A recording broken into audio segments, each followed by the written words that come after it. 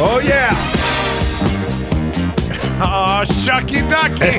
What a great theme song. 96.5 KLH.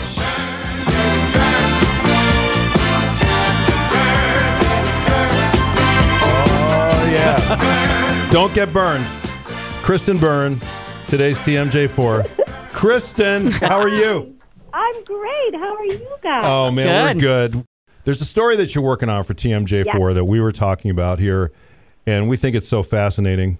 40% of Americans use online dating websites, but if you're new to the game, it can be kind of tricky, can't it?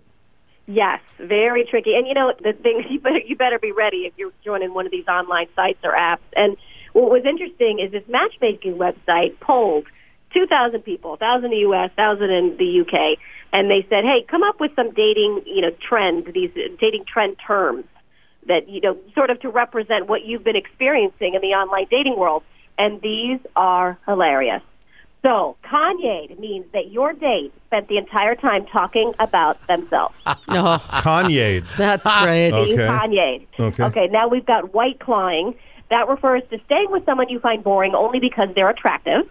White clawing. White clawing. Yeah, because people only drink them because it's cool or because they're low calorie, not because they like them. Yes. Oh, okay. No, All right. it's not like, they taste that great. And then dial tone means someone gives you their number but never replies after you text them.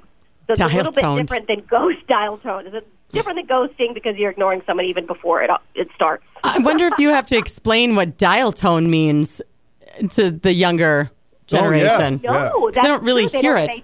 They don't know what it is. And I think when they did this poll, they probably interviewed people our age. Maybe. All right, so I'm looking at this. I just happened to look up dating slang in 2020. Mm-hmm. There is some really crazy stuff. Haunting, which is similar to ghosting. Okay. But this is just somebody who watches your social media and follows like a you. Creeper? Yeah. Basically like a creeper. That's scary. Yeah, it is. See, I would have thought it was somebody that moved into your attic. But how do you know that that's what they're doing? I don't know. You don't, right? Really. Yeah. All right, so we've heard of cat fishing. What about kitten fishing? Uh-oh. Okay, it says here. Fishing? Yeah, it says it's the baby version of catfishing. Instead of constructing a whole new online persona, you emphasize some of your traits and minimize others in order to create an appealing but not so accurate portrayal of yourself, which really, that's just the online version of sending your representative out on a date.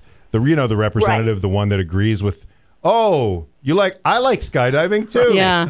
Mm-hmm. The person you put out there that you want people to think you are. Right. Well, along those lines, Kristin, the one that bothers me the most is the doctored photos, the filters that you think you're seeing one person. They walk in, you don't even recognize them. Yeah. Oh, and I think that's a whole nother, point that you made there that can be so intimidating and so rough for people when they're in this because you just want to find your right match. And I mean, you go in there and the guy or girl, it's like, come on, people. Where do you think it's going to go? You eventually have to meet. Mm-hmm. I have my own term too, by the way, sleeping. It's like, don't call me after 8:30 because I'm sleeping. Oh, my God, I love that one. That's my life. I love sleeping. All right, Kristin, thank you. Thank you so much for your time. Guys. We really appreciate it. We'll watch for you on TMJ4. Don't get burned. Don't get burned. See? She's got it down. She does. Thank you. Bye, See you, guys. Kristin. Bye. Take care. Kristin Byrne from TMJ4.